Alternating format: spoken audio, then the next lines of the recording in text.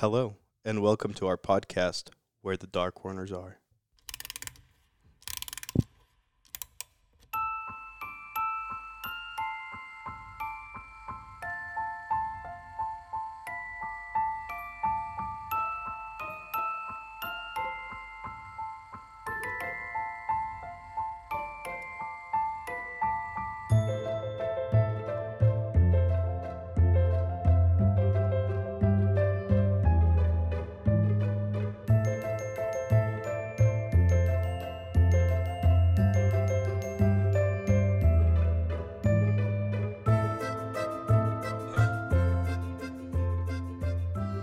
Hello. I am Vina, and I am your Dark Travels hostess. Tonight, the gang's all here, including Slashers with Samantha and the Panda. But more importantly, so is the... In 1995, a team of paranormal travel podcasters found an abandoned cub in the haunted Arctic. After some kick-ass paranormal training and his first alien kill, he was ready. So, if ghosts, serial killers, or monsters in the dark got you scared, don't hesitate to call the Polar Bear. The Polar Bear.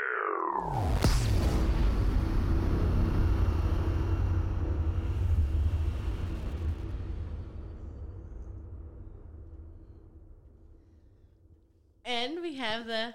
Road trip with the Panda. It's a mess. Yeah. Yeah. Okay, so as you heard, the gang's all here, and it just occurred to me that I do have our Gang's All Here theme song for everyone to hear. Uh-oh, for the first time? Except today we moved to a different location, and I left my computer at the other location, so not today. Is it on your phone? Sort of. You can't say that. Yeah, We're I don't know gonna why you hear even it. mentioned Why that, are yeah. we doing this? All right. Either way, I did actually want to take a quick second and apologize for the audio. It was not as clear as our episodes tend to be. Last episode, as the cast here know, I've been dealing with pneumonia for the last 2 weeks, and Sierra had opted to do a call-in instead of being with me in the studio, which is perfectly fine because I don't want to give anybody pneumonia except for these guys. And so that's how come the audio was not as good as it typically tends to be. So just a quick apology for that. All right. So tonight we are actually all here, and we're actually here with a pretty serious and an exceptionally dark corner topic. This was a polar bear topic. You know, I know many times when we refer to dark corners in our podcasts, we usually talk about places, locations, haunted destinations. But today we're going to talk about dark corners that dwell in your mind. Our primary subject today is the lead singer of one of my favorite bands, Linkin Park, Chester Bennington. He was born March 20th, 1976, and ended his own life on July 20th, 2017. Today we're going to dive down and talk about what made a major rock star with plenty of wealth, fame, and loving family and his own life. Sam? Yes, I do want to stress the importance of how important this topic is, and that we did get our silliness out at the beginning because there's really not much to find humor in. I think a lot of us have been affected with situations like this, and we want to say that, A, we're going to talk about some really deep topics, so spoiler or not content warning, that we're going to be talking about sexual abuse, substance abuse, and then suicide. So just put that out there first, and like I said, I'm sure a lot of us have been affected by that, and I think it's important for us to echo to our audience that we do understand the gravity of this because it is a difficult conversation, and it affects a lot of people. But as Polar Bear said, Chester was born on March 20th, so he would have just turned 47 years old today if he would have been alive. When he was around 7 years old, Chester experienced sexual abuse. So with my notes, I chose to focus primarily on quotes that he had said to other people because he was very open about talking with these struggles. And I think it's important, instead of hearing my voice or my version of the story, that we hear his exact words. So, in a 2008 interview with Tom Bryant, he stated, "I started getting molested when I was 7 or 8. It was by a friend who was a few years older than me. It escalated from a touchy, curious, what does this thing do, into a full-on crazy violation. I was getting beaten up and being forced to do things I didn't want to do. It destroyed my self-confidence." He was also quoted by Metal Hammer as saying, "Like most people, I was too afraid to say anything. I didn't want people to think I was gay or that I was lying. It was a horrible experience." This abuse that he experienced didn't end until he was 13 years old. So his father was a police detective and his mother was a nurse, and they separated and got divorced when he was 11 years old. When they separated, he moved in with his father, and he had 3 siblings, but he was largely left to his own devices. Grunge.com quotes him as saying, "It was an awful time. I hated everybody in my life. I felt abandoned by my mom. My dad was not very emotionally stable then, and there was no one I could turn to. At least that's how my young mind felt. The only thing I wanted to do was kill everybody and run away." In an attempt to numb his pain and loneliness, he took drugs and started abusing marijuana, alcohol, opium, cocaine, methamphetamine, and LSD. In an interview with Louder in 2016, Chester stated, "I was on 11 hits of acid a day. I dropped so much acid that I'm surprised I can still speak. I'd smoke a bunch of crack, do a little bit of meth, and just sit there and freak out. Then I'd smoke opium to come down. I weighed 110 pounds. When he turned 17, he started living with his mother, and it was during this time that his mother caught him abusing drugs and forbade him to leave the house. She, in essence, put him on house arrest. Due to his severe meth and cocaine addictions, Chester recalled in an interview with Metal Hammer, "My mom said I looked like I stepped out of Auschwitz. So I used pot to get off drugs. Every time I'd get a craving, I'd smoke my pot." According to thegrunge.com, his early substance abuse also resulted in at least one truly frightening encounter with shady elements when a criminal gang came to the house he was hanging out in and violently robbed the place. This inspired Chester to quit drugs for the most part with the help of his mother's forced house arrest. But he continued to use pot and alcohol that would be a lifelong demon for him, although he did go through periods of being sober and alcohol would be present in his system at the time of his death in 2017. He also started working at Burger King and other odd jobs to earn money. And he had always wanted to be a rock star, and he ended up joining a band called Grey Days as their lead singer in 1993. Although they had amassed a following, a pretty good one, Chester eventually left the band in the late 90s due to creative differences. Nice. I mean, I'd like to pause the notes and stuff and just talk about how much you read and what you read, but just being able to, or even trying to imagine, he had a pretty fucked up childhood since he was 9, and I mean that's crazy. Like your mind's like barely developing into trying to perceive the world, and it's already a negative outlook on everything. That power of being yourself is being taken away from him by someone else. And then from what I read, it was his first encounter with drugs. He was struggling through that emotional damage of being sexually abused, and the drug, the guy who was selling him drugs was like, I know you're going through a lot. I can make it go away. You just take this. And so the thought of that kind of made him like, oh, I can feel better if I just take this pill, or if I smoke this cigarette, or so on and so forth. Well, that's kind of one of the things about narcotics and alcohol. A lot of people lean on them to hide the pain, hide the hurt, to hide behind, and to cope. And we also see this sometimes with people with mental health issues as well, on top of all the other issues that people, are felt or are facing and dealing with, or not, basically not. And so they turn to a coping mechanism such as alcohol, such as drugs, such as, other nefarious things, cutting. Yeah, anything to release that pain. Right. And it's a pattern that we see and are aware of, and it always kind of baffles me a little bit. And, we fall down and we hurt our arm, we say this is where it hurts. We could point to it and say, Right. this is where it hurts. But if somebody hurts us in a way, in that fashion, instead of going to somebody and saying, this is what hurts, we choose other coping mechanisms. Right. That unfortunately lead us to darker paths, to real world dark paths. Yeah. Well, and it's indicative of the time. So 47 years old today, if he would be alive, back then being gay was a horrible thing for people to think that you are. People weren't as open as they are now about their And trauma, absolutely, emotions, you even know, their sexual orientation. Well, when mental I illness. was, you're a child of the 80s, I'm a child of the 80s.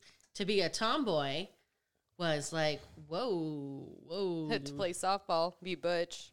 And I mean, even back then, where I would argue our society was a lot more accepting to a lot of things, but definitely not homosexuality. I mean, again, dressing up as a boy Was an issue, yeah. correct. Well, even mental illness. Like, I have extreme social anxiety. I have extreme just anxiety in general.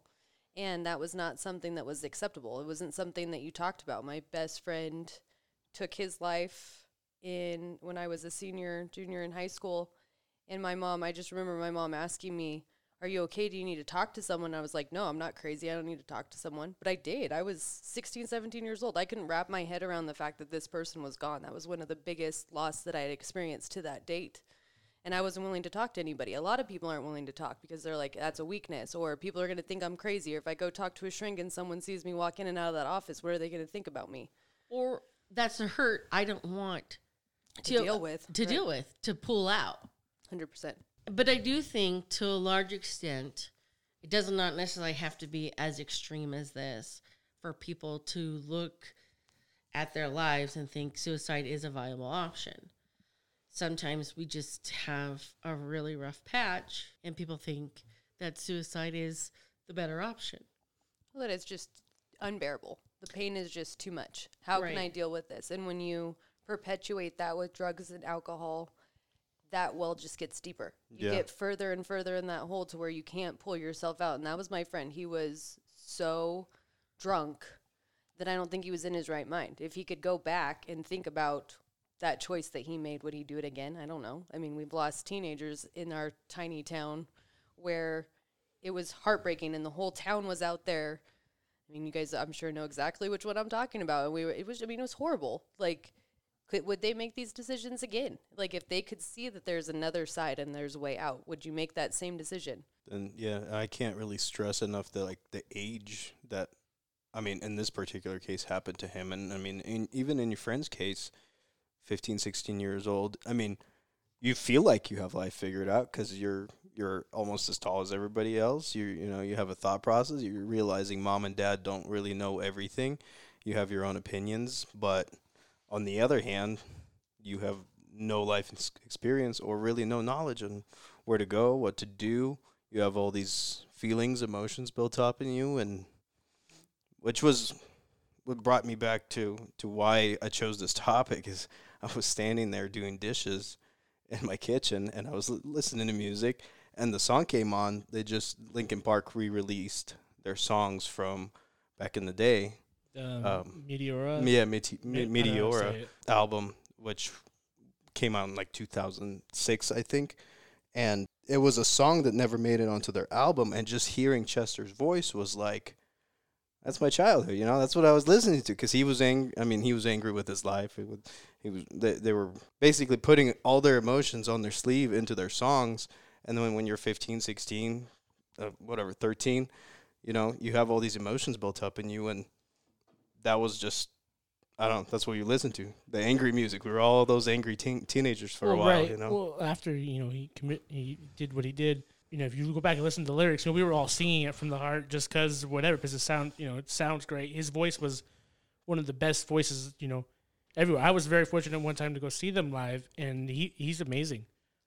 But the point I was trying to make was that all the vocals in all their songs, they all say basically the same thing, like, I got nowhere to go. I'm just going to keep going or, keep struggling. All their songs about struggle is something else. Mm-hmm. Like, no, I don't think anyone really stopped to look at the lyrics. Literally, there's a song called Nobody's Listening. So, I mean, Yeah. I think that what you guys are saying is correct. There is a certain level of the fact that when you're a teenager, especially when we were listening to these guys, I mean, I was listening to them in middle school, high school when they were coming out. It was almost like I was listening to the lyrics and I felt seen for the first time. Like everything else was poppy and fun and upbeat, and these were dark. It was like really like, oh my gosh, someone else feels the same way too. Someone else, like, I'm going to listen to this and it's going to be therapeutic and it's going to make me feel connected to someone in these really hard, deep feelings. And I think a lot of people gravitate towards music to feel that connection to someone else, to feel that their feelings are kind of normal. Well, believe it or not,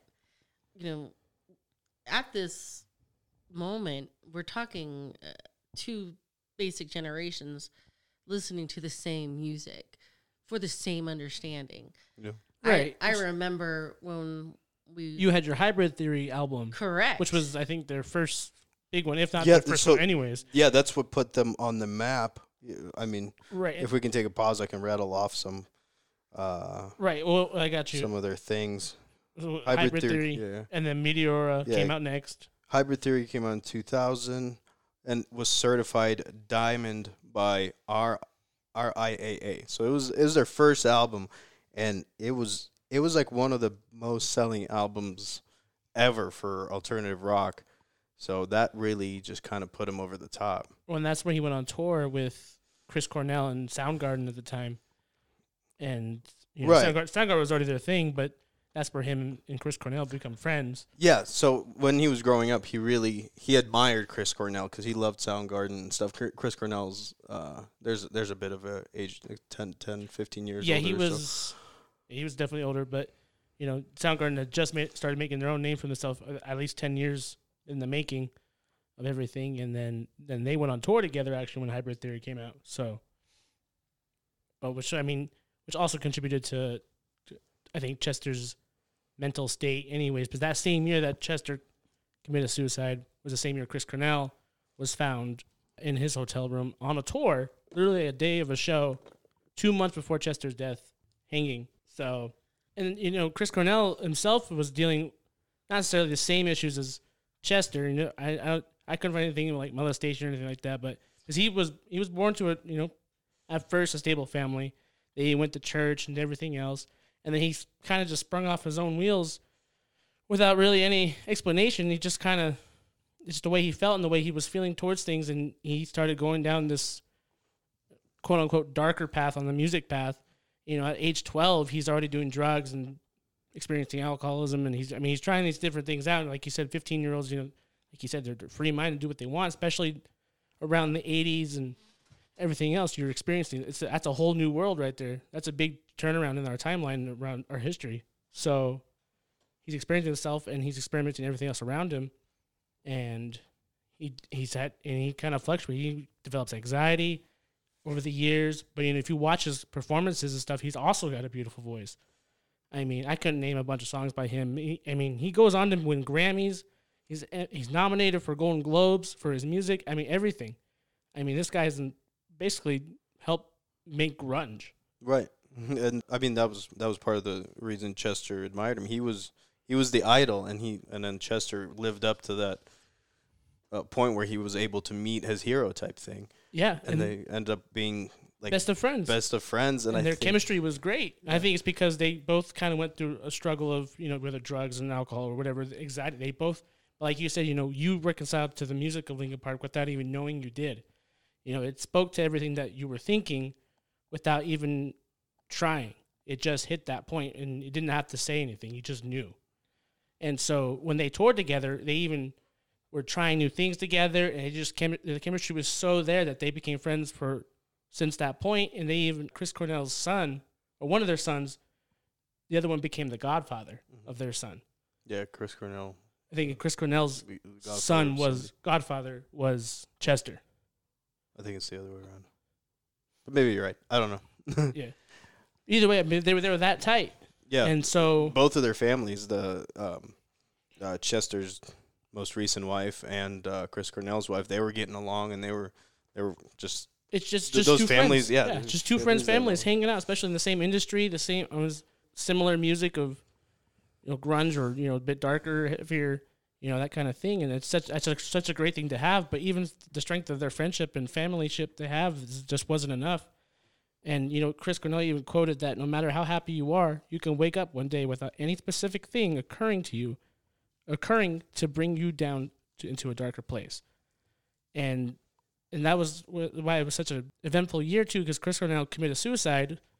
I mean, we can get down that rabbit hole too. Supposedly, it might not have been suicide, but until that's proven otherwise, he was good. He was all the interviews they did with people. They said he was doing better. He was great. He wasn't down a dark path or anything. But like that quote, and any day just could be just it ain't worth it. Well, that's what they think. I don't know. But then 2 months later, yeah. So how did Chris?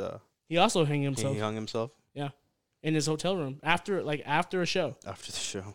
His bodyguard at the time, they gave him anti-anxiety medicine. So he just got back onto it, and he left. I mean, he made sure he was good, and then he went back. The bodyguard went back to his hotel, and then supposedly the wife was stating that she got a weird call from Chris, and she was like, "That's kind of weird." So she had him Chris checked on, but by then it was too late. So, that's one of the unfortunate things is sometimes the medication that we're given for antidepressants is a factor in suicide. Mm-hmm. Right. Well, the problem was some of the side effects of the antidepressants is correct suicide and deeper depression. And the medicine itself was newer to him, but I mean, it wasn't like I think he's taken it before. What I was reading, it's like it wasn't the first time for him, but I mean, maybe he didn't take it, maybe he cheeked it. I don't know. Sometimes that's what happens. They get down in this rut or whatever they got going on. They put on this face to appease the others, or they hide things from them. So if they're taking medicine, they say, "Oh yeah, I'm taking my medicine. I'm doing whatever. I'm doing well," just to make things fly by and make it easier to ease into to whatever they're about to do. Yeah, well, and then you can't mix them. You can't mix them with other shit, alcohol or drugs or any other prescribed medication. The side effects can be whatever. Right. I mean, it just takes one bad pill. But, I mean, if you're already taking that, I mean, you're already kind of struggling, so. Right. And, I mean, Chris Cornell's death really hit Chester hard. After the death, Bennington had commented on Cornell's death on Instagram, stating that he could not imagine a world without Cornell. Mike Shinoda, who was co-singer of Chester and Linkin Park, noted that Bennington was very emotional when the band performed One More Light in Cornell's honor on Jimmy Kimmel's show, or live. It was like 2 days after his death or something, right? It was like super like close to after his death. Mm-hmm. And Bennington could not finish singing the song during the rehearsal because he started getting choked up. The band was due to recover a live performance of their single Heavy on the show, but Bennington decided instead to play One More Light after hearing the news about Cornell's death, since the song is about a loss of a friend. On May 16, 2017, a week after a Kimmel performance, Bennington sang Leonardo Cohen's song Hallelujah at Cornell's funeral in Los Angeles. And so, mixture of that, and then from what I watched and found, he was also under a lot of stress because of their album. They put out a new album. And even though, it was a good album, and they said that Chester poured, like, everything into it. Do you remember the name of the album? What is it? I remember, it sucks too, is when it first came out, I didn't like it, and it's very unfortunate because you're right. He did, if you listen to it, it's straight up a note being left behind. A suicide note? Yeah. That's what Sam said. Did I not say this weeks ago? Took her quote. I'm like, everything is just a successive track where it gets worse and worse and worse, where it's just, you can see and hear the lack of hope that he has. Mm-hmm. And I think that he left that behind for his loved ones to make peace, to understand what his state of mind was. Mm-hmm. And what they said is he poured so much of himself into that album, and it wasn't received well. It did good on sales, and it did good on like reviews. It wasn't received well by the fan base. Yeah. Because it was softer, and I mean Linkin Park did that. Like, I have a confession to make. I love their first two albums, and but once they started progressing, their sound changed a little bit, and I kind of fell off the wagon of listening to them, and then I'd come back, and then so on and so forth. But their fan base felt like they just gone soft. They were selling out to be right. They were doing all the other Transformers bands. movies. Right. Like every Transformers, you get a Linkin Park song. Right. Transformers. It's kind of weird. Did they do Twilight too? I think they did a Twilight song. Yeah. So, I mean, yeah, it's weird to think that Linkin Park was doing motion picture soundtrack songs. I mean, I guess it's not that weird because, like, in the 80s stuff, they would do that, and that's how they get their music across in the first place. Mm-hmm. And, I mean, now you go back, and especially now that we're not, we'll probably never get another new content release of Linkin Park, we really appreciate the songs that we got from, even if it is Transformers or whatever else. Yeah. And then this new re-release was great because, I mean, it's more, they're unfinished songs, and I air quote unfinished because when they play them, they sound finished to us, but I guess not to them. To them. It's raw. Well, it's like Juice WRLD too. I mean, he was working on a lot of tracks prior to his death as well, and so they've started to release all of those after the fact, which is kind of weird and interesting because you're like, well, I know he isn't making it right now. Right. He made it before, but I mean, I think we see a lot of creative people in this type of situation. So we had Kurt Cobain that was just struggling. Right. And then we have Chester, we have Soundgarden, we have what I just said. Juice WRLD. Right. And so, I mean, we see these guys just really, really struggling with the pressure. I think pressures of fame because we're holding them up. Like even Macklemore releases some songs, and I mean, mind you, he's alive, so he's not in this realm, so to speak. But he talks about relapsing. He talks about his struggle with addiction, and then he talks about how when he relapses, he doesn't even feel like he can get himself where he needs to be because everyone's just like, you're an inspiration. And he's like, I'm not an inspiration. I just relapsed, but I can't even tell you that. Right, and you can't tell them how they feel. Right. I can't tell you how you feel right now. I mean, that's just, I mean, I could try. I could say, you don't feel that way. You should be like, yeah, okay, sure, I guess so. Well, and we love listening to them because we're relating to them, and we're missing the fact that art imitates life, and these creative, tortured souls are putting everything that they have into these things, and we're just listening to it on face value and being like, oh, this hits with me, but what's the story behind that? How do you create dark music like that, or music that's so deep and so emotional if there isn't deepness and emotion behind it? And it's just, then something like this happens, and we're like, oh, holy hell, I didn't realize he was depressed. And it's like, did you hear the last album? He pretty much said goodbye. Like, how did no one hear this? Well, and it sucks because if you do hear release songs or something that was made by them after they've passed, that means they weren't planning on doing what they did. They literally were thinking about the future of making more projects and doing other things, making these plans until something stood in their way in their mind and then said, no, that's it. So, well, I think he really puts a exclamation point on that point because in Heavy, he says, I don't want my mind to get this heavy, but what am I supposed to do? How do I get out of this? Well, I mean, yeah, the music was, the work. In one of the interviews, he said, he was talking to, and he pointed at his head and he said, this is not the place I want to be left alone. This is not the place that I want to be at. So, he focuses on family, he focuses on music, and that happens to a lot of recovering addicts to where they need something to keep them busy. Like, they have way more motivation than I would on a regular day because they're trying to keep their mind off the drugs. So walk us through the last part of his life. So, yeah, that was it. He was actually doing well rehabilitating from all the drugs and everything. He actually ended up turning to alcohol, and then he even stopped drinking, and it was a continuous thing. He'd relapse and so on and so forth, and he'd stop again. In the days before he died, Chester Bennington had seemed happy and well, as his wife, Talinda Bennington, recalled. A couple days before he took his own life, the family were on a vacation at the beach, and I've even seen the video where he's just hanging out with his kids and the family, and they're all eating the jelly beans and shit. Yeah, it's literally they're on the balcony at the beach. Just oh yeah, I seen the picture, and then there was a video. Well, the video, of them. Yeah, they're eating jelly beans and having a blast, and he's laughing. And so his wife, Talinda, she went on the news and she said there was no clue. Yeah, she had no idea. And she even knew what to look for because he's attempted suicide before. And, she knew what to look out for. She said everything was fine. He was happy. And that brings me to another little topic that we can talk about is people who are ready to commit suicide, when they have their plan figured out in their head, all those worries, everything, all the stress, it goes away. Because all of a sudden, there's a way out of the darkness. They have a plan. There's an ending. Everything's going to end, yeah. Well, look at Twitch, too. I mean, we just lost him, and his wife was kind of shocked. His friends were family.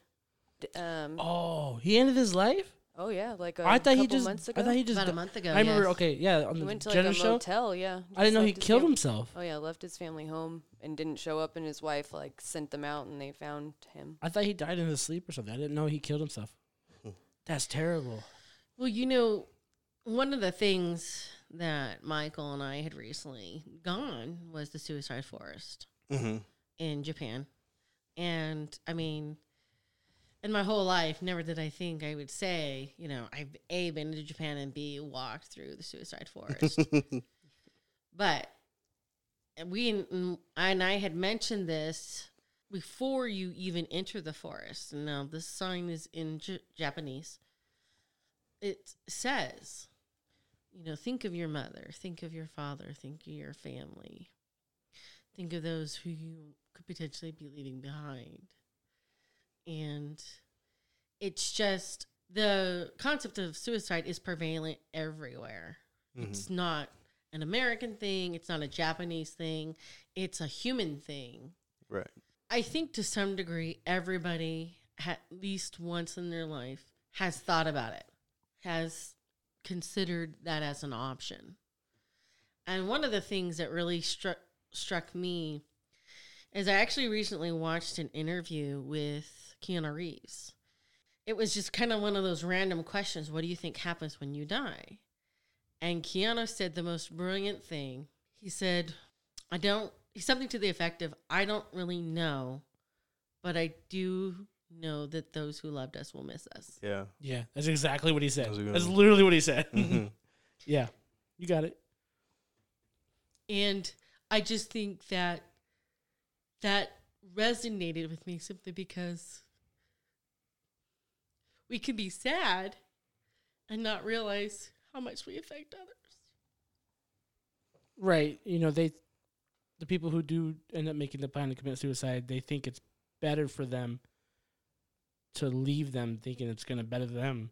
But, you see all the videos of people who, the worst videos are when people get a chance to say the things they'll put them in a chair and they'll put someone else in another chair and they darken the room and you can't see their face, so you don't know who it is, but they tell them, you had a friend who committed suicide, you had someone who committed suicide in your life, what was the thing you would tell them if they were sitting right across from you right now? So they put someone in the chair and they talk to them and they tell them, how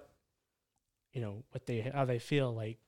And they, most of them are angry, most of them are sad, and they always say that, why would you leave? You made it worse leaving. You made it worse doing the thing you did. You hurt us more by doing what you did because you thought we weren't worth it.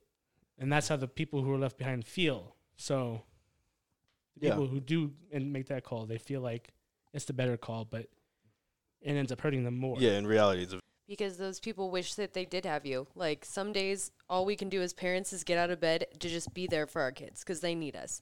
Some days it's just to get out of bed for our families. Some days it's friends, but we keep driving forward because of that, relationship and that stuff. But to do this is actually, it takes a whole level of strength that lots of us don't have. And it's just unfortunate that we can't have them be strong in a different way, strong to overcome these battles that they have. It's tragic when it's someone that's 41 years old. It's even more tragic when it's someone who's 15 that hasn't even got a chance to live. If I could go back and tell my friend anything, it's just that he stole his light from so many other people. And he carried such a burden of always being the happy person and always being the one everyone wanted. But the world is not better without him. It's not. And I wish he knew that. I wish that resonated to his soul, because it's been 15 years and I still miss him. Yeah. It's hard. So I'll wrap up Chester. I mean, after his family vacation, he left early. He left early to go shoot a commercial. And at first I thought maybe it was just an excuse to go, but actually his friend was there to pick him up the following morning after they found him to go do the photo shoot for the commercial. So law enforcement officials explained that Bennington committed suicide by hanging. The musician was discovered hanging from a door separating his bedroom from his closet. The rocker reportedly was found with a belt around his neck. Sources state that there was a partially empty bottle of alcohol in the room where Chester died, but no evidence of drugs. Bennington has spoken frankly in the past about his issues with the drugs and alcohol. The singer reportedly left no suicide note. Well, inner demons are a real fucking bitch. Right, and like for addicts and alcoholics, it doesn't even take that much alcohol to get into a different state of mind. You have one beer and you're already there type thing. And so yeah, his demons did get to him. The stress of everything else, the childhood trauma. Well, when you start drugs and alcohol that early in life, your brain is so rewired at that point. So, I mean, that's crazy in itself. Yeah, I mean, your brain's not fully developed till you're 25, 27, somewhere in there. But yeah, that was it. He came home and put a belt around his neck and he hung himself from the door.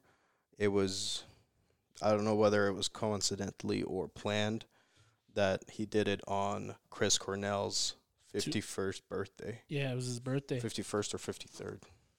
Once again, artists are Right, they're very people too. intentional.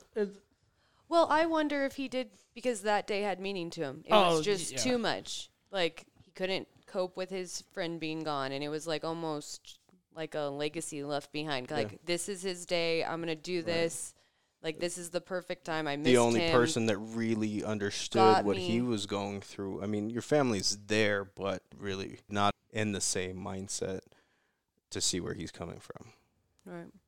So, one of the things we wanted to provide everybody, since we're on the topic, is if this is something that you're struggling with internally, obviously, we would want you to find hope. And as I said before, this is not an American thing. This is not a Japanese thing. This is a human thing. And so we wanted to kind of just give a list of contacts. And what we decided to do was we took a look at our listeners from around the world and the sources of countries. So here is, if you're struggling or having suicidal thought, Australia, here's your numbers. 000 for emergency. For suicidal hotline, 13 11 14.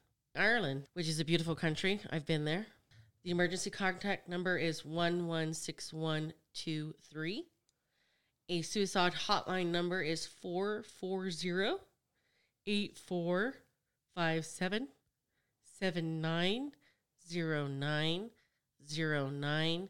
It's a very long number, Ireland, but again, that's a good number. And part of the other thing is that even if yourself are not struggling, we just want to give you a resource in case you know somebody is, or someone comes to you and says, I'm struggling. All right, so Spain, emergency number is 112, but a suicide hotline number is 914-590-050. Germany is next. Emergency number is 112, but a suicide number, hotline number, is 0800-111-0111. In the United Kingdom, the immediate emergency number is 112, but a suicide hotline number is 0800-689-5652. Our fourth biggest listeners is from India. The emergency contact number there is 112, but a suicide hotline number is 1-800-273-8255. Bangladesh, your emergency number is 911. A good suicide hotline number is 246-429-999. Italy. Thank you, Italy. Well, thank you, everybody. The emergency contact number is 112, but a suicide hot number, I don't know why I keep doing that, but a suicide hotline number is 800-860-022. Here in America, we have a couple of numbers. Of course, there's 911, but you can also dial 988. But a suicide hotline number is 1-800-273-TALK, which is 8255. Now, I kind of got a little bit more specific for here in America. If you were a military vet and having suicidal thoughts or need to talk to somebody, it's the same number, 1-800-273-TALK, press 1. And for our LGBT community members, it is 1-866-4U, the letter U, Trevor. So obviously this was set up in honor of someone named Trevor, Trevor. So those are the numbers. And feel free to reach out to us in an email if you want a listing of all the numbers all over again. But we definitely wanted to provide everybody with an opportunity to, like I said, even if it's not you, but you know someone who might benefit from that information. So final thoughts, Samantha.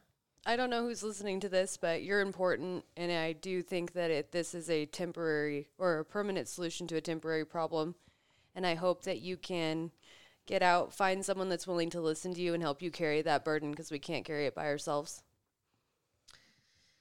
Panda Bear? What's the best way to say this? The strongest thing you can do is just say something. That's what it takes. If you really, you got to try. You got to try to say something. That's my advice, basically. It's terrible to see the results of what happens afterwards, because you may not be able to see it, but everyone's gonna. Someone's affected by your decisions, no matter what. But it's not embarrassing. It's not whatever you think it is. Negative connotation. It's natural to a point, and just say something. Yeah, life's hard, man. Just call the number early. Don't call. Still call, but don't wait until you have a belt around your neck or a gun to your head or a stomach full of pills. When you know you're struggling, just make that call. There's professionals there. It's not just a job for them. They care. They're doing that job because they have someone or they had someone, and they're trying to make a difference. Well, no matter who you are or what you're doing, someone out there loves you. Find that person.